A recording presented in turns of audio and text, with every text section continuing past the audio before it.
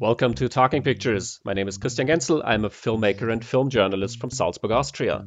Talking Pictures is a podcast series in which I talk to the people who made some of my favorite movies. Today's guest is Ted Nicolaou, best known for his many collaborations with producer Charles Band, including the popular Subspecies series. Ted started out as a sound recordist on Tobe Hooper's cult classic The Texas Chainsaw Massacre, and then went into editing, working on films like Roar, Trancers, and Ghoulies.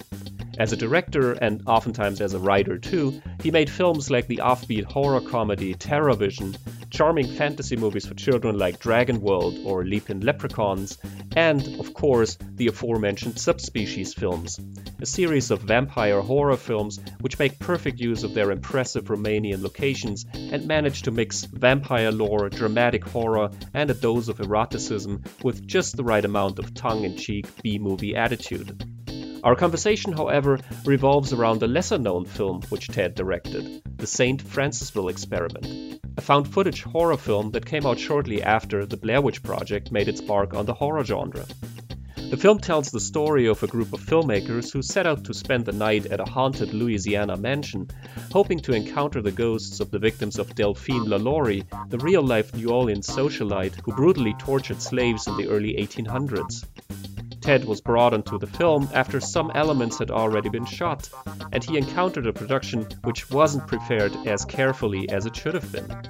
In our interview, Ted relates how he came on board of the film, how he handled the initial shoot without much room for directorial influence, and how he and the production team then went about to restructure the film and add elements and reshoots, resulting in a horror film that wears the influence of Blair Witch on its sleeve, but manages to create a chilly, atmospheric mood and several effective scare scenes of its own. The interview was conducted in connection with our German language podcast Lichtspielplatz. So if you speak German, please visit lichtspielplatz.at and check out episode number 68, which features an in-depth discussion of the St. Francisville Experiment and many other found footage horror films. Also, make sure to listen to our interviews with found footage filmmakers Dean Alioto, Brian Leslie, Stefan Avalos, and Ron Bonk here on Talking Pictures. If you enjoy my conversation with Ted Nicolaou, please visit talkingpicturespodcast.com to check out more interviews and follow us on Facebook and Twitter. So without any further ado, here is director Ted Nicolaou. So yeah, Ted, I understand that the St. Francisville Experiment has a little bit of a complicated history, and that I think it started out as a real documentary and that you came in later during the process. So can you tell me a little bit about the history of the film and at which point you came on board? Yeah, I was working at the time for Charles Band at a company called Full Moon, and Full Moon had sort of a shaky relationship with Kushner-Locke because when Charlie needed money, he would go to Kushner-Locke to finance some of his movies. And Charlie called me into his office one day and said, "Hey, I was going to go direct this Night in a Haunted House movie, but I can't do it." And I don't know why exactly. Maybe he discovered there were going to be some problems or something. But he asked me to go and oversee the shoot in this haunted house. So it sounded kind of interesting to me. But when I arrived in Louisiana for the kind of prep for the night of shooting, basically what I found was the cast who had already been assembled, the producer, Paul Salamoff, and Dana, I can't remember her last name, who was a production executive at Kushner-Locke, had already started shooting the kind of background interviews and the material that would kind of set up the ghost story in a way. And what they shot was actually very effective in kind of setting up the fear that would kind of infect the audience as they watched the movie. So I kind of walked into it and met everybody and went to the haunted house to kind of see what was prepared, because basically it was going to be a story that was 4 people in a haunted house shooting with their own video cameras with no interference from the production company, and to see kind of what happens. So the house was supposed to be rigged with certain kind of haunted house effects that could kind of be triggered in a way that would terrify the participants. But when I got there, basically it was basically not an abandoned, but a rented old plantation house. And we had a little trailer in back where we were going to monitor the goings on in the house. And when I said, okay, let's see all the ghost effects that we have prepared here, the only one that was really set up was the flying chair, which was very effective in its own right, but that was the only thing. And so really we had to scramble to figure out how are we going to like kind of generate some scares throughout a whole night of shooting. So all we could come up with were basically kind of like creating sounds and wiring doors so they would kind of creak open and a few things like that. So I'd sort of been tricked into participating in the movie that was not very well pre-produced. So basically, I met all the actors who were going to be in the film, and Dana and Paul, and the sun went down and we started shooting. Basically, the participants had cameras, flashlights, some food to eat, and a packet of instructions that would sort of kind of give them assignments so that they would have to go into different areas in the house. And then we kind of put them into the house and then sat in the trailer and just kind of listened to the audio to kind of understand what was going on. It's an interesting way to direct. I mean, how much can you sort of influence what's happening in a setup like this? Yeah, no, it was impossible. It was impossible. Basically, we had to kind of, I think the four actors had been kind of coached a little bit on, or maybe they had talked among themselves about what kind of roles they would play, where, Tim would be the kind of groovy filmmaker, kind of laughing everything off, and Paul would be like the kind of snarky guy, and Madison was kind of a psychic new ager, and Ryan Larson, she would be kind of she was sort of like a California girl / history major. So basically, there wasn't much I could do except listen and pray that something interesting would occur. And like a lot of found footage films, I think it's mostly kind of made in the cutting room, and that's where most of the work occurred. So for the night of the shooting, we would kind of throw rocks at the walls outside the house and try to make bumps in the night and little things to scare them. But I think basically they scared themselves, just kind of pumping themselves up for going up the staircase, which was kind of spooky, and going into the attic, which was really the only room of the house that really had a vibe to it that was kind of terrifying. I mean, it was sort of so kind of thoughtlessly pre-produced that the house itself, the occupants had just kind of put all their bed sheets and towels and linens and stuff in cabinets, and so basically it was an occupied house, but just the people were off on vacation someplace.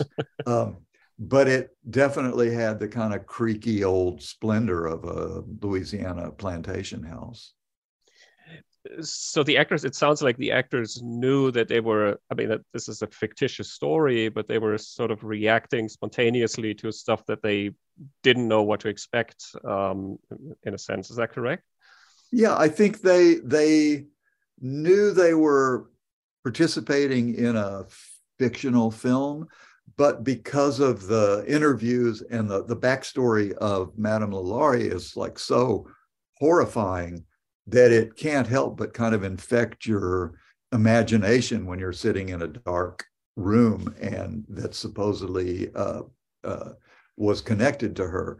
But I mean, we basically shot that night and spent like months kind of cutting it together and trying to make it interesting. And then Peter Locke of Kushner Locke, the company that was going to release the film, said, no, we have to reshoot. We have to shoot some more material. So then we ended up going back and shooting 2 or 3 more days, weeks apart, trying to add more kind of scares and more kind of interesting occurrences to the story. Do you remember which scenes that you added during the reshoot? Yeah, we added some scenes. Actually, some scenes that I don't know what version of the film you've seen, but the version that was left when I left the cutting room had a totally different ending than the version I see on Amazon now.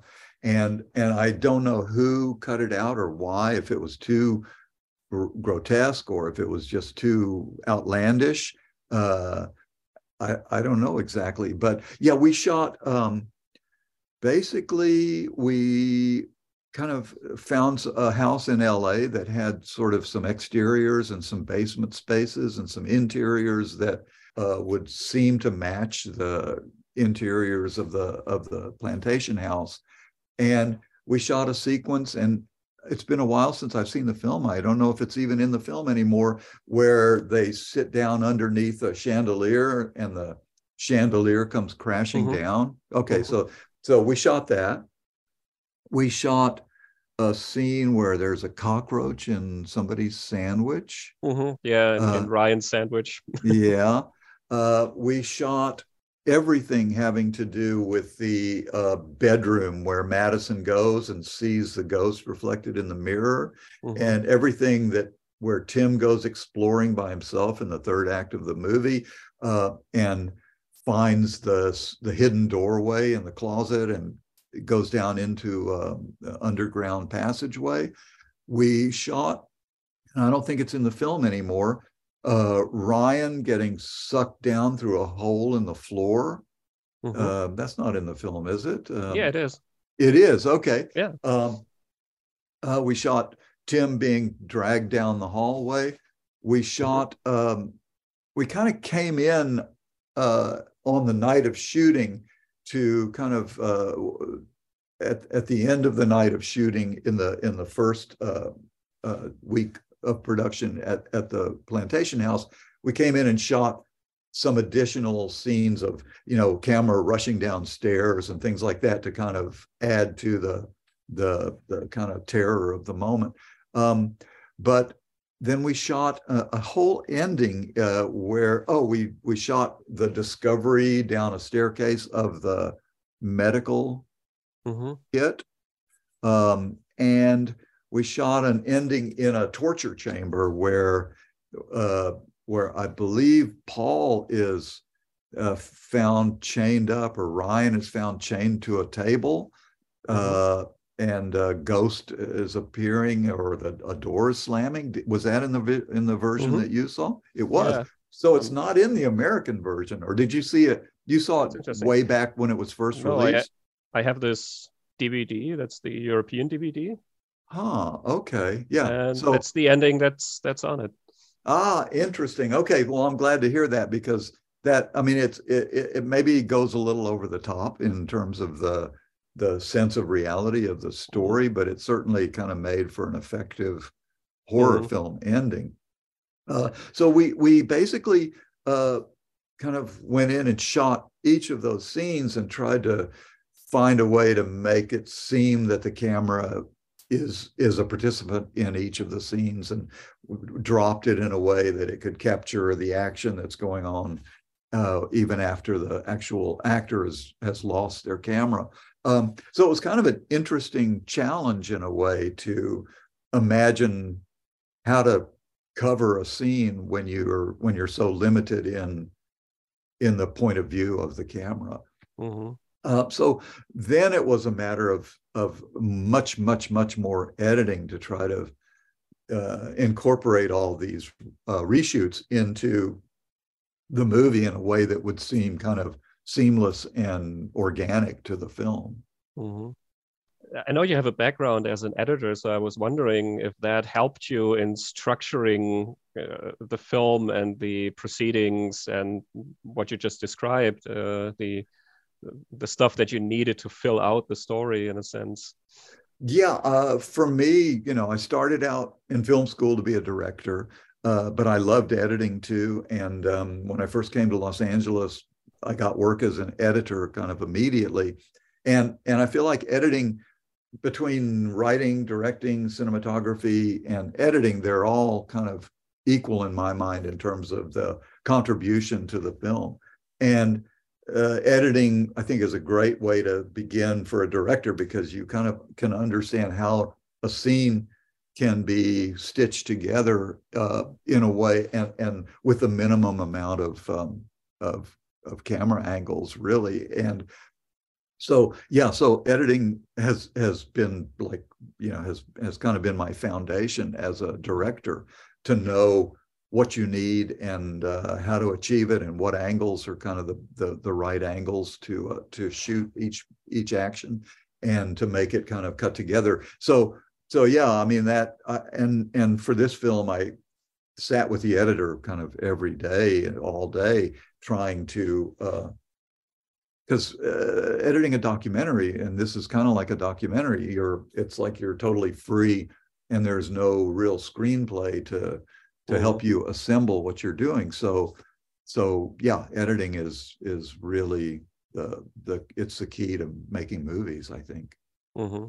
So the film didn't have a screenplay. Did you have some sort of outline? Did you have some sort of, I don't know, sketches on what was going to happen? No, it was a big surprise. It was going to be a surprise. That's the basic idea. I mean, they had, like I said, the actors had an information packet that kind of said, okay, now go up and go explore the second floor, and look in the closets, and check your e-meters for any ghost activity. So they had certain assignments that were like the structure of an improvisational film. But even when we did our reshoots and actually orchestrated each of the things, the cat jumping out of the cabinet was something that we did. Even those moments were, the gags were there, but the actors were left to kind of improvise. It wasn't really, nothing was ever scripted for that film, but it was like each of the events were kind of planned and executed like a film. How much of the historical background of the story did you you said that they already shot the interviews about what happened at the actual house. Did you watch that and try to incorporate any of that, or was that just something that sort of set up the stage for basically the haunted house story? In your European DVD, does it start with the interviews with the? Yeah, okay. Yeah, so basically I kind of read up on the background as I was flying to Louisiana. And I think Paul Salamoff had done his research and conducted those interviews. But once we had the interviews, then basically it's like documentary filmmaking. You go, okay, this soundbite really works, and let's connect it to this soundbite and put a photograph of the mansion in here to hide the edit in the audio. So it was really approached like a documentary. Was there any other footage that was shot that you didn't use? I mean, there was a ton of footage shot the night of the haunted house that we didn't use. And we tried to keep it, if you take a 12 hours or 10-hour kind of shoot that cameras are rolling continuously, 4 cameras, so you've got an immense amount of footage to kind of sort through. But automatically, you like 70% of it is just noodling around and nothing very interesting. So we kept focusing it down to as dramatic a moments as we could manufacture from the cast. Mm-hmm. And in terms of interviews and outside stuff, I think we used pretty much everything, you know. I mean, mm-hmm. maybe there were a few sound bites that we left behind, but yeah, I think because I think the effectiveness of the movie is really dependent upon you knowing that backstory of Madame Lalaurie. And I think the ghost hunter part of the interview, ghost hunter like demonstration, is a little bit lacking in credibility, let's say. But I mean, I'd like to believe in ghosts, but his explanation of things was not very good. And I think he felt Troy, the ghost hunter, felt like he had been kind of deceived into participating in the movie because he was approaching it like it was a real ghost hunting exhibition, and didn't realize that it was kind of a rigged feature film. Mm-hmm. Yeah, I read a comment that the equipment that he explains at the beginning, that it was actual ghost hunting equipment. Yeah, yeah. I mean, and you know, they use them, but the way he explained it, I just watched the beginning just before we got on the Skype on Zoom here, and the way he explains that the magnetometer or whatever it is just so ludicrous and makes no sense at all. So I have to think that, you know, he's a little bit bogus, but I know he complained about the film after it was released. Mm-hmm. What's interesting is that there is no music during the entire film. Was there a discussion on whether you should sort of try and spice it up a little bit with music, especially the ending? No, I think we kind of felt like it needed to feel as raw and real as possible, and the addition of music would add a layer of artistry to it that it didn't really require. So, and the idea that, you know, when they first pull up to the house and you can hear the cicadas and the crickets, and it's just insanely noisy like the South is, you know, that I think the natural sound of the movie kind of works in its favor. And when the chair goes flying in the attic, you know, it's such a raucous sound compared to the silence. We also shot we added a lot when I look back on it. We also added the seance that they do with the Ouija board, where they communicate with Charles, and the shackles kind of tumbling out of the chimney.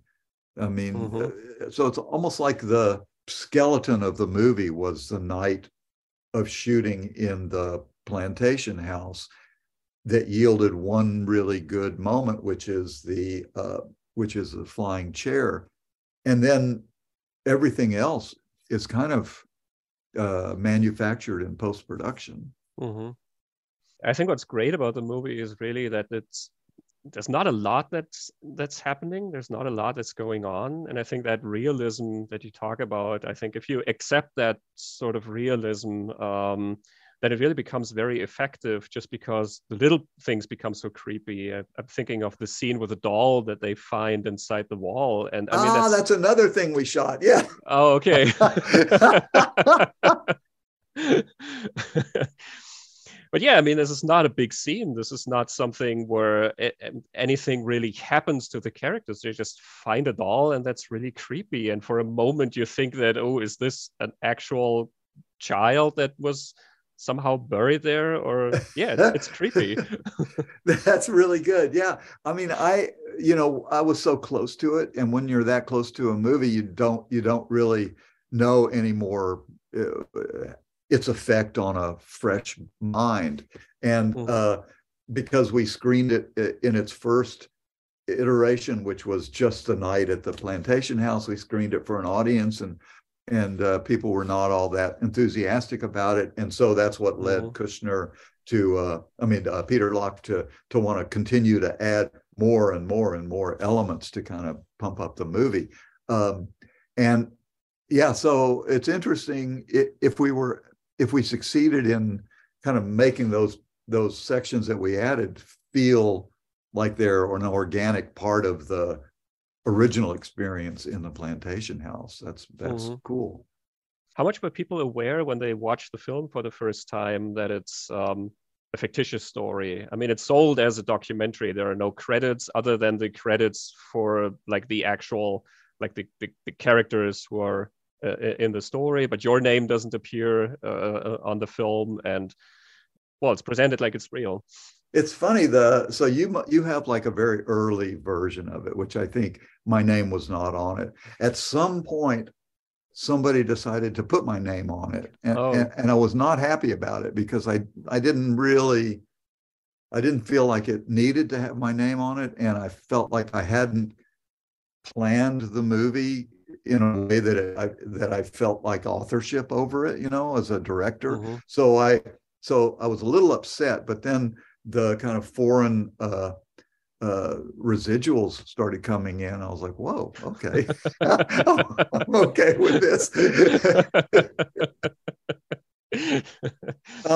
But yeah, I think when people saw it at first, you imagine that it's a real documentary because the performances they're not really acting. They're kind of the people that are participating are just being themselves, and the interview style at the beginning of the movie kind of has the form of a documentary. So I think people really, I mean, at a certain point, you probably go, when the cockroach pops out of the sandwich, I'm sure maybe people go, okay, this is fake, but I think if it gives you the creeps, then once you buy into the idea that this woman really existed and her torture of slaves was really horrific, it just infects your whole like emotional tone as you're watching the movie.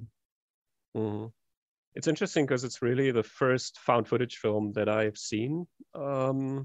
I mean, other than obviously, when people define found footage, including mockumentaries that are not horror films, then I mean, there are different films. But this was the first horror found footage film that I've seen, and I saw it on TV late during the night. And I had heard of Blair Witch, but I hadn't seen it.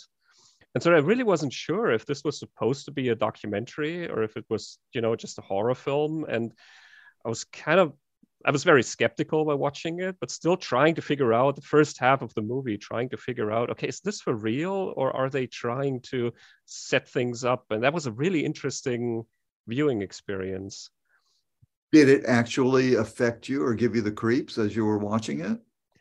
Yeah, those scenes, like for example, with the doll, the scene with the cat, not so much, because that's such a horror trope that, there's a jumping cat somewhere inside the house. But I mean, it was set up in a way that I thought, okay, well, this could still be real, and the rest of it, yeah, I was still trying to figure out, okay, are they in an actual house where they think that actual ghosts are? So yeah, it was effective.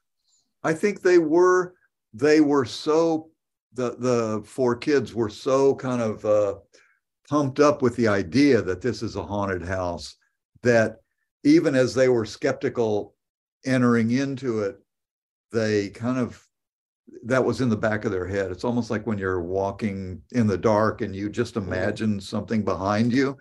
I used to scare the hell out of myself just unlocking my front door at night, just imagining something back there.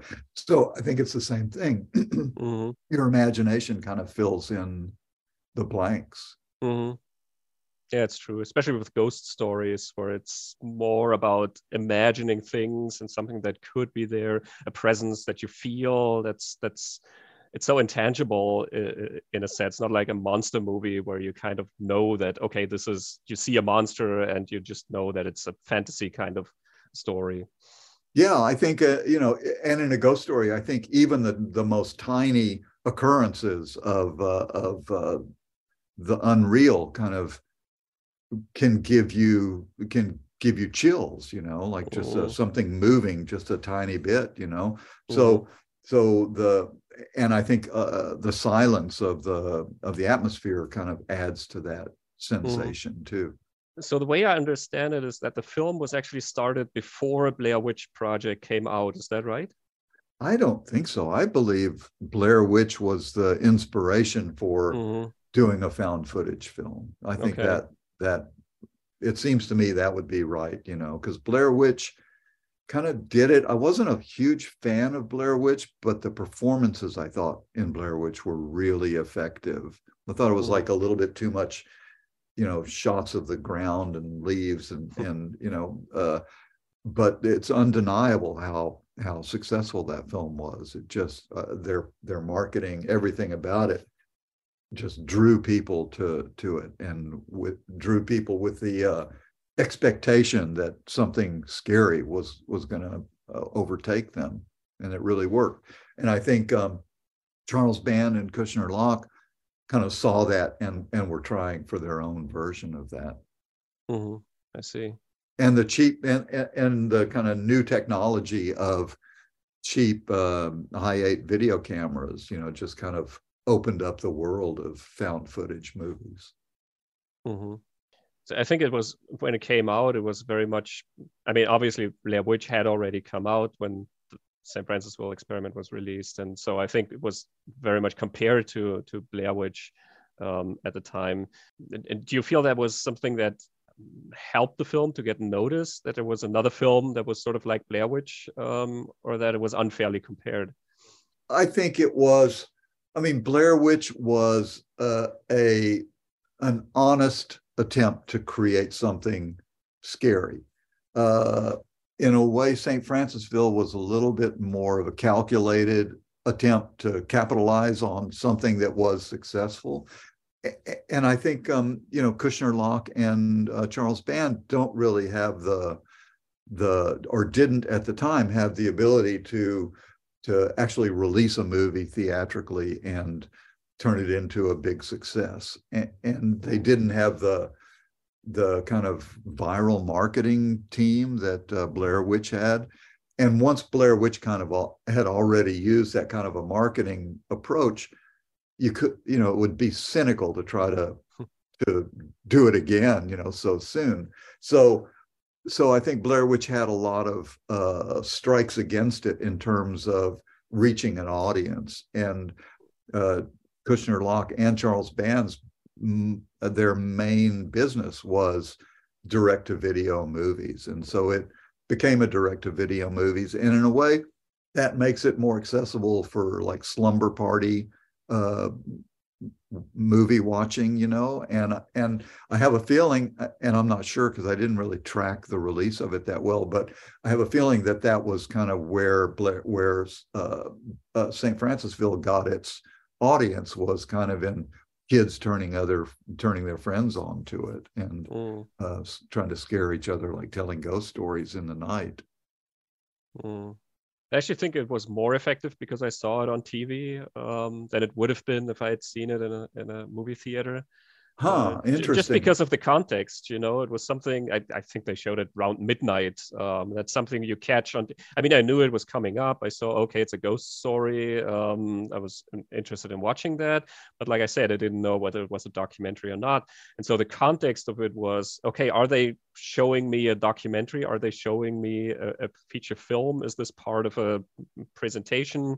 I think there were one or two commercial breaks during the movie, just like you would have when you're watching a normal documentary on something. I think that context actually helped the film. You know what? That's an interesting thought, that in a cinema, you're surrounded by 100 people, and your sense of isolation and possibility of a ghost creeping up on you from behind is kind of nil. Whereas when you're at home and it's midnight and you're a kid watching a movie, your imagination can really get the best of you. And for me, I grew up watching kind of the midnight horror-thons on TV, like Frankenstein and Dracula and all of the movies that were available in the 50s. And there is something kind of magical about being young and watching a movie in isolation like that. And I think it probably is more conducive to kind of scaring yourself. Mm-hmm. Absolutely.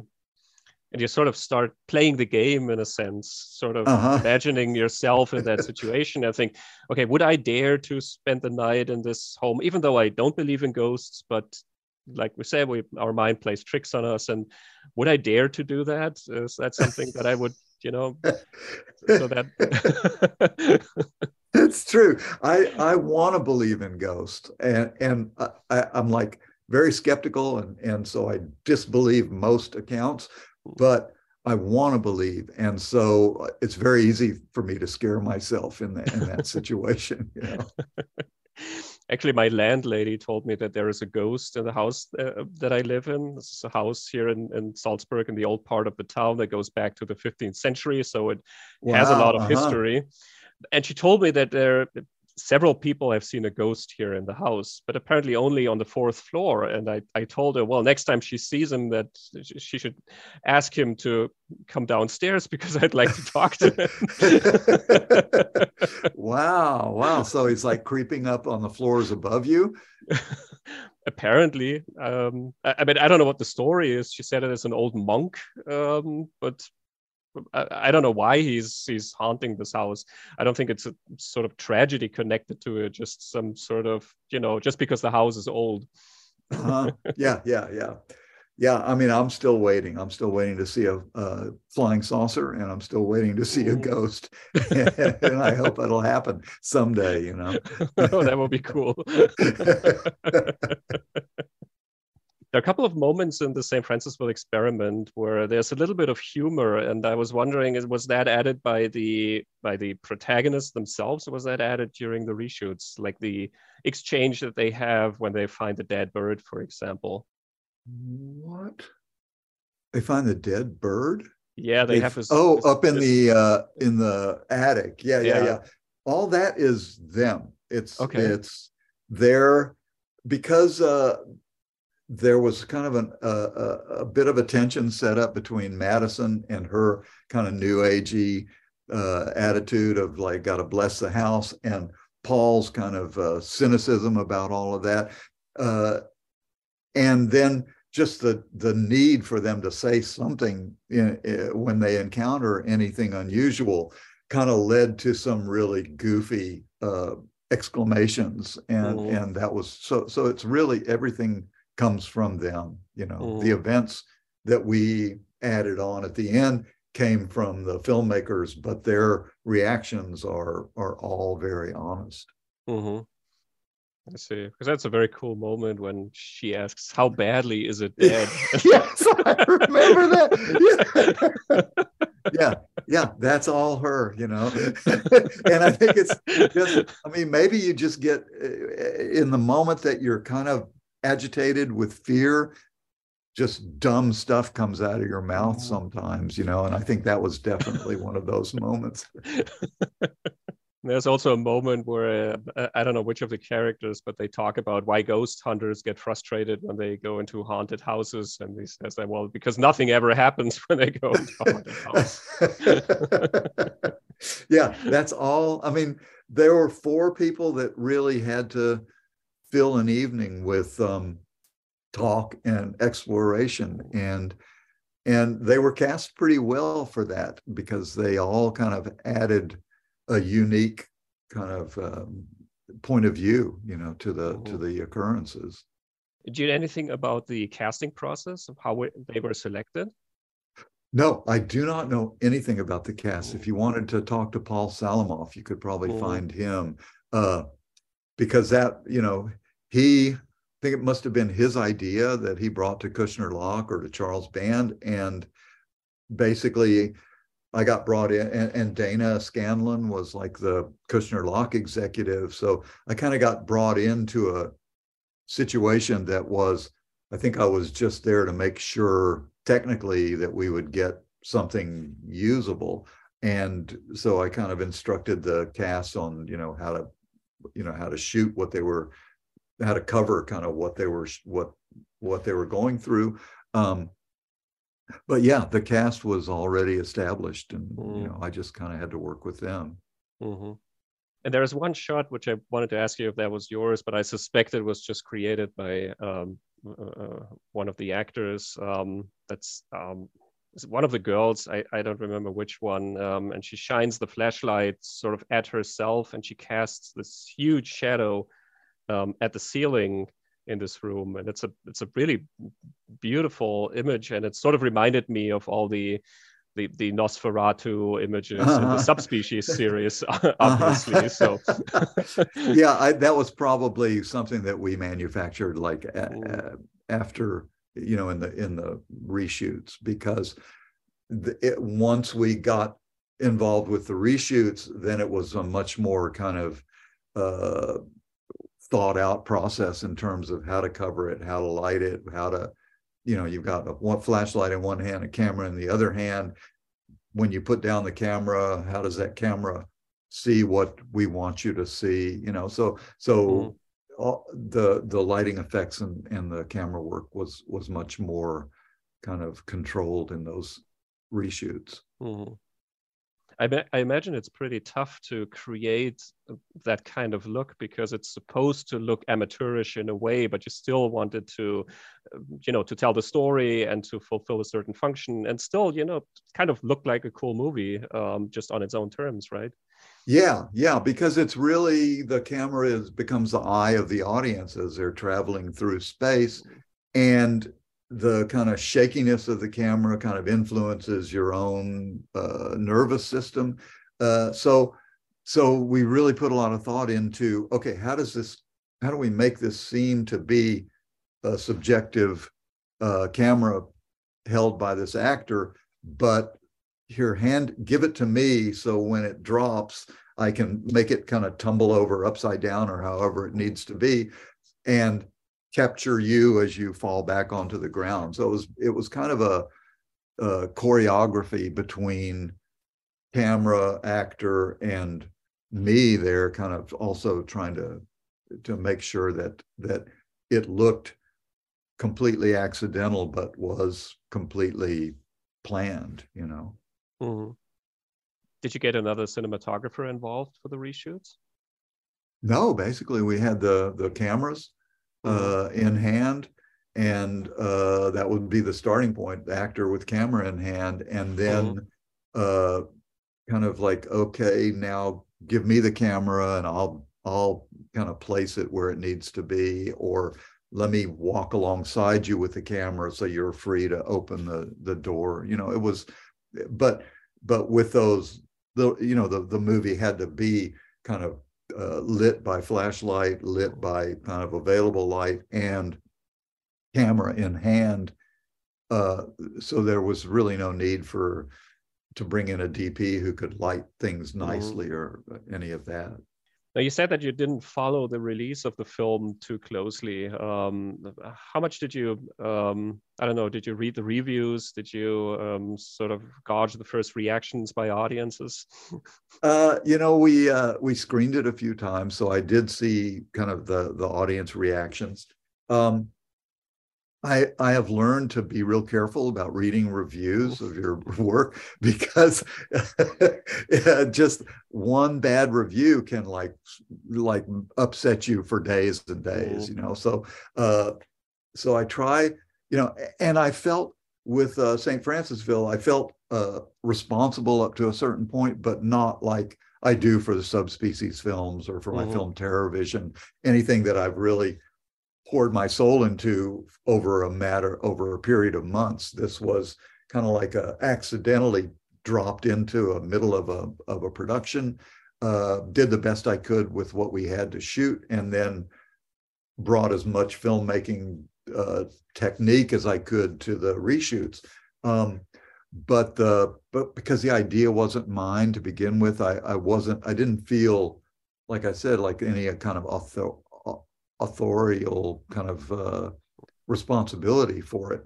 But I'm always curious, so I would read the reviews and read the bad reviews and read the good reviews. And I got the sense that it was effective with people of a certain age, that teenagers would get together at slumber parties and turn their friends onto it. And that's kind of the story of my film TerrorVision too, was like a comedy horror movie, but it got awful reviews when it first came out and was just savaged everywhere. And yet it appeals to a certain kind of person, a certain oddball kind of person. And there's enough of those oddball kind of people around that they would turn their friends onto it. And over a number of years, that film has gained an incredible reputation and an incredible audience of young, hip people, of today, So I'm kind of as heartbroken as I was when the movie first came out.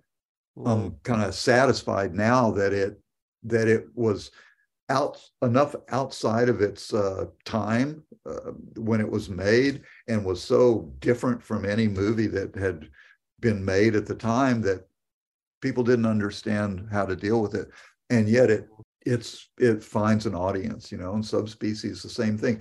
And I think St. Francisville, I don't know what the longevity of St. Francisville is, if people are still turning their friends onto it, or if it's been kind of like washed under by the ongoing tide of more films and more films, and didn't quite stand out enough. So yeah, I mean, I followed it, but I didn't agonize over it like I might have, Yeah, I think these days it's sort of seen as one of many found footage films, I guess.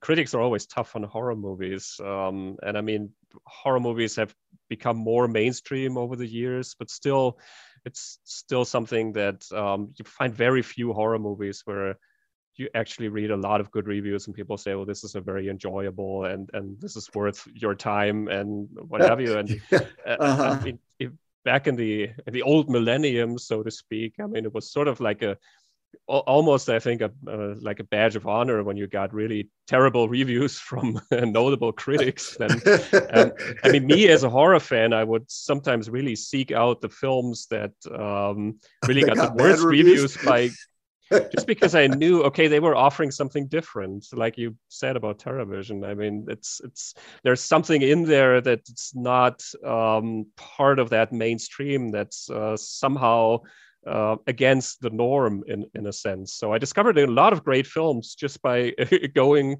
through the bad reviews. That's interesting. Yeah, that's actually a good way to do it, because a lot of the horror movies of today that gain a lot of critical acclaim seem weak to me compared to some of the great horror movies that have been made. So yeah, maybe that's the trick. I'll take you up on that advice, and give it a try. Yeah, because really horror movies are supposed to be kind of like the renegade movies, and they shouldn't really appeal to mainstream critics. There should be a whole set of horror film critics, and I guess they're just fans, horror film fans, that kind of spread the word.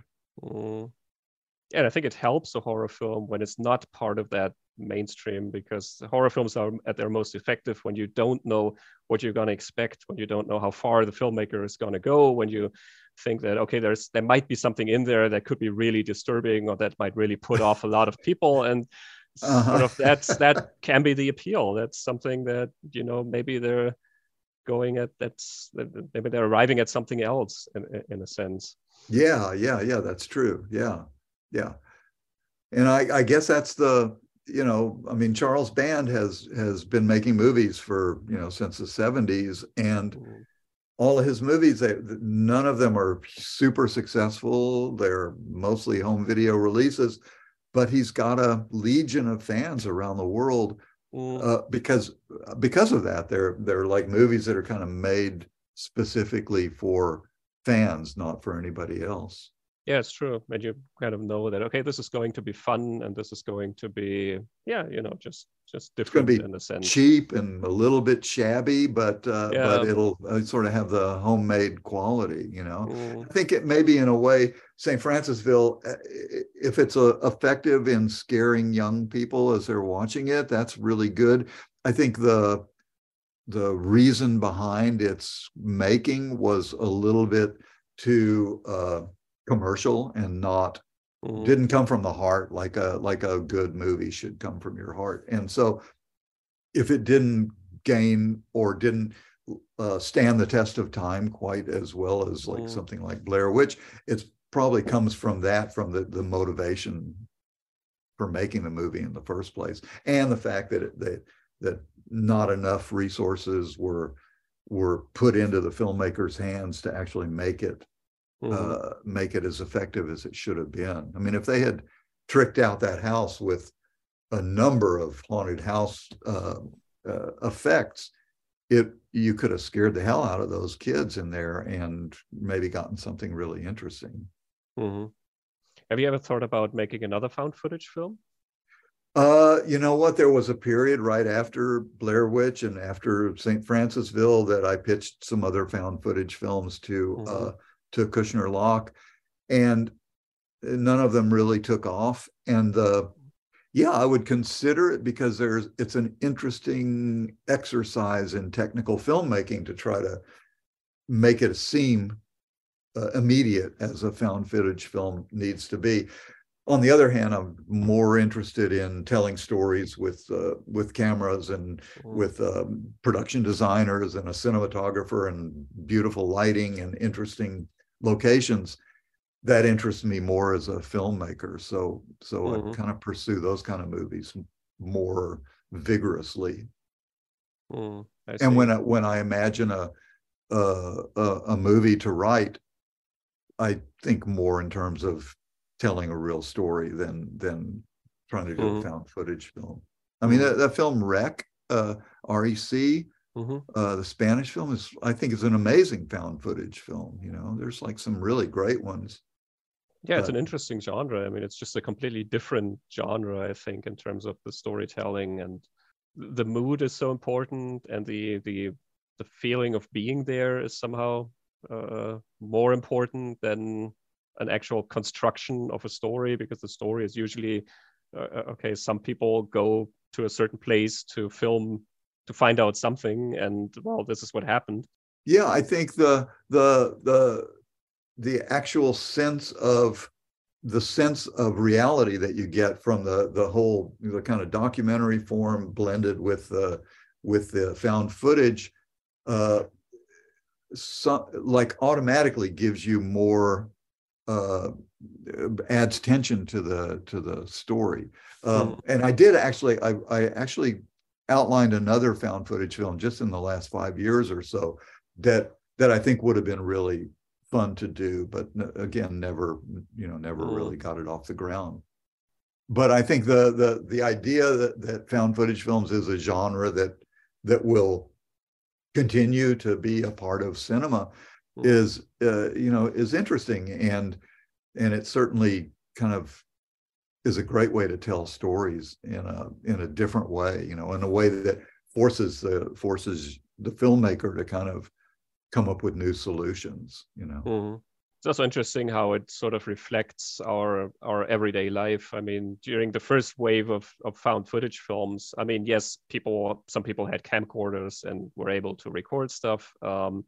But nowadays, when everybody has a camera on their iPhone and everybody films just everyday situations all the time, and that's sort of when you see a found footage film nowadays, it's sort of very natural. You don't have to ask, okay, why are they filming this? Because yeah, they're filming all the time. It's we all have the technology in our pockets. And Yeah. And I wonder why we haven't seen more found footage films for that very reason. Why, mm, or maybe I'm missing them or something, or maybe the image of an iPhone is like too pristine and perfect for mm, the sense of grainy reality that found footage films have. I mean, like I worked on Texas Chainsaw Massacre, the very first film, and the sense of reality from the 16 millimeter and from the graininess and from the kind of just tawdry locations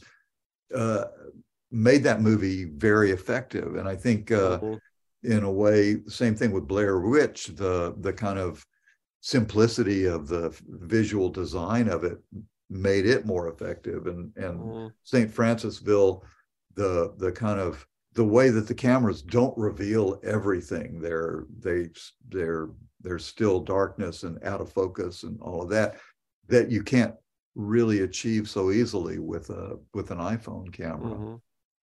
And any iPhone camera found footage film is going to look more like a feature film just because the camera is so good, you know.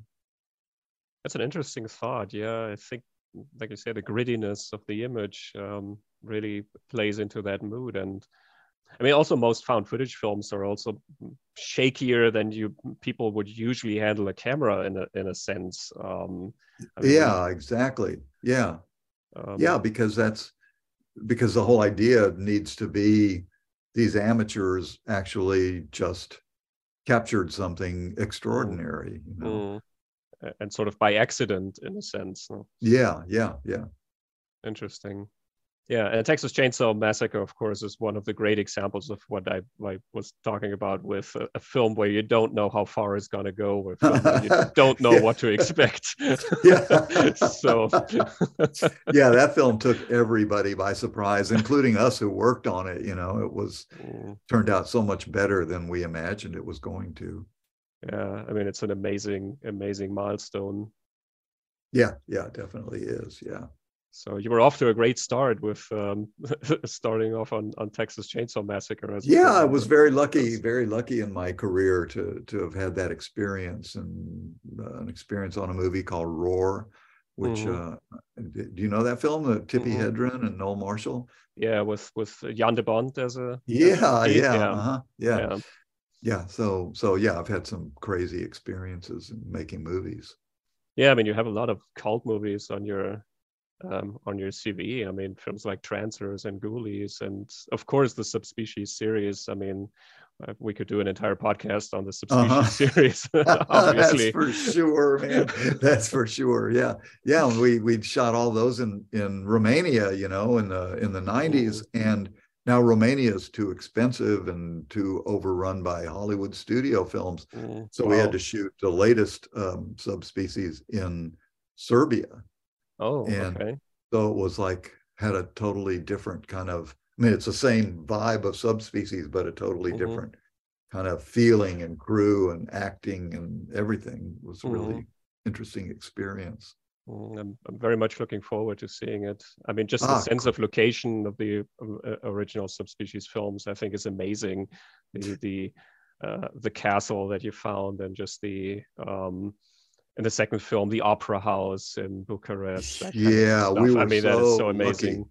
Yeah, the Romania back in the 90s, before Hollywood kind of came in and changed the economics. I mean, we filmed in monasteries and churches, and I think maybe we ruined shooting in churches, because after that the Orthodox Church said no more filming in our churches.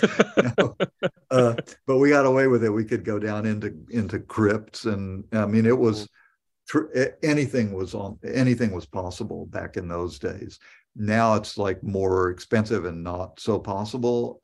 Serbia had a lot of the same, didn't have the castles quite like the spectacular castles of Romania, but it had unique kind of places that we were able to utilize for the film, and an incredible crew, an incredible director of photography. So yeah, I'm really excited to see it with an audience. Are you going to come to Europe for a couple of screenings? I would love to, if anybody ever invited me. Yeah, I would love to. Yeah. I'm hoping so, because I think there is an audience of people that appreciate the Subspecies films in Europe as well. I mean, we had Miroslav Lakobria, you know, the makeup effects artist of Serbia, who did a Serbian film. Oh, okay. worked on the film with us. And when I first met him, he said, "Oh, I'm so happy to be here because I was a big fan of Subspecies when I was a kid." So I'm like, wow, okay, that's like, I mean, I don't know if it was bootleg copies that kind of made it all over Europe, or if it was Sky TV, or how people managed to see the films.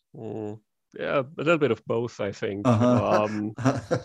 Bootleg tapes, of course, the video stores. Some of those versions were cut, obviously, but still, we're trying to see everything, I guess. And then you sort of, at that time, you always had those late night showings on TV, on some of the channels where they had, all the horror films or all the independent and the B movies and that sort of thing. So that was a great way to discover a lot of films. Yeah, that's great. Yeah, and I'm all for like bootlegging if that's the only way that people can see the movies that I've done. It's like, just I'm just happy that people are able to see the films, because sometimes some of them are not available, in any other way. Yeah, I mean, I've seen quite a few of your movies, but some of them are just very tough to find. Some of them have been released on VHS back in the 90s, and there's just no version of it anymore. Yeah, now Charlie Band he has his own streaming service, Full Moon Features or Full Moon, that's part of Amazon Prime. So he's trying to gather up a lot of the movies that he made back in the day and put them up on his streaming service. But some of them he can find the negative and create 4K versions, and some of them are just exist on VHS and beta tape, and that's about it. The second Leprechaun movie that you did, I think that, for example, there's a VHS release, and that's about it. Yeah, I'm sad about that, because those kids movies that I got to direct I thought were really fun, and were kind of, they're low budget and a little bit shabby in places, but they're also really the Leprechaun movies. The casts were fantastic, I thought. And Dragon World, my film Dragon World, finally has a 4K release, and looks beautiful. Oh, wow. Yeah, it's on Amazon Prime. I have the old DVD. Sweet, man. Yeah, I got this one, and this is the first Leprechaun movie. Wow, cool. That's great, man. Yeah. The transfer on both of them isn't great. But hey, it's a way to see them. So yeah, that's the thing. Like Dragon World in the 4K version is widescreen, and it really, makes a big difference to the film. Okay, well, hopefully this version will reach Europe too, because I think David Allen's work on the dragon is just so amazing. I mean, that makes the entire movie. I think it's really, really fun to watch. He was really, and his shop created the big dragon head too. Not only the stop motion effects, but the giant head. And that movie was unique in the Charlie Band world, because we really had the budget to kind of do what we wanted to do until we ran out of money, and then they sent us to Romania to finish it. We shot like weeks in the UK, and then the weather was so terrible that we got behind schedule, so they sent us to Romania to finish it. Okay. Well, those are the adventures of a independent filmmaker, I guess. There's exactly. Always something happening, and just sort of have to deal with it. Yeah, you got to adapt to the circumstances for sure.